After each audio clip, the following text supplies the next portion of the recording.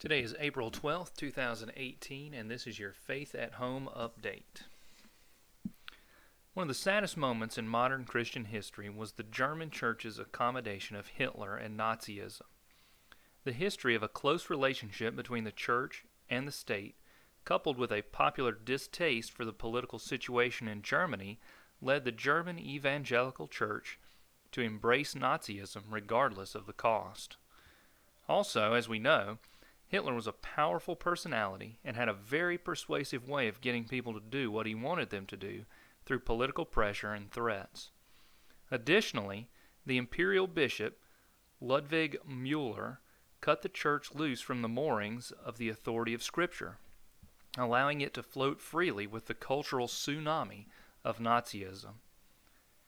Cultural forces are powerful forces, and God's people have always had to battle popular culture. Abraham and Lot had to take a stand against the social norms of Sodom and Gomorrah. The Israelites had to face the pagan religious practices in the Promised Land. The early Christians faced opposition from both Roman culture and Jewish religious tradition. The easiest thing to do is accommodate to the culture.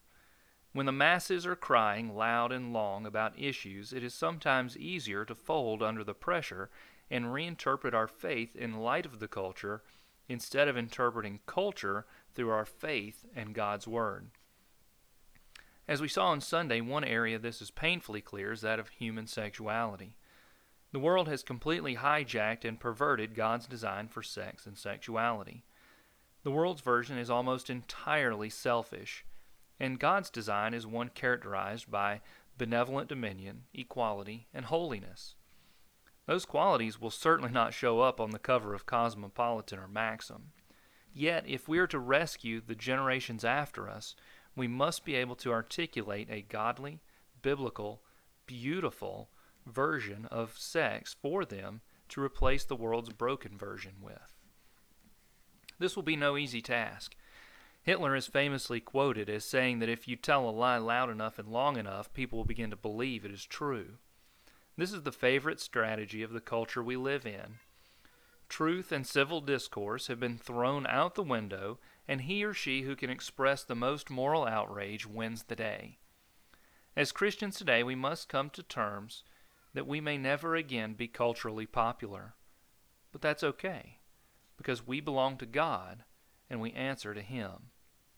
I'm reminded of the song The Outsiders by Need to Breathe. One stanza says, "I've been wondering if we start sinking, could we stand our ground?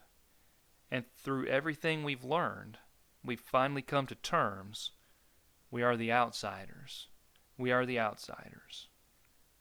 Being an outsider in this world may just mean we are insiders of the kingdom. By way of upcoming events, the scripture for this Sunday that we'll be looking at is 1 Corinthians 7, 8 through 16. So if you want to begin reading that and meditating on that, that's the scripture. Also on Sunday, the 15th, we will be having a quarterly church conference immediately following worship. On the 29th of April, we will be having a movie night, Is Genesis History? And that will be at 7 p.m. And after that, we will also be beginning the 6-session Bible study that I mentioned on Sunday. And as by way of clarification, if you would be interested in hosting that Bible study in your home with up to 4 families, please talk to myself or Andrea or Lena Kendall, and we can get you the information, because you'll not only be hosting it, but we're also asking you to facilitate the Bible study as well.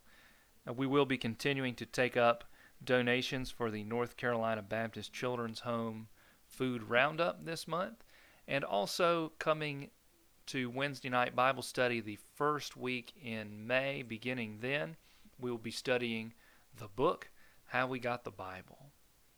Thank you, and have a blessed day, and we look forward to seeing you on Sunday.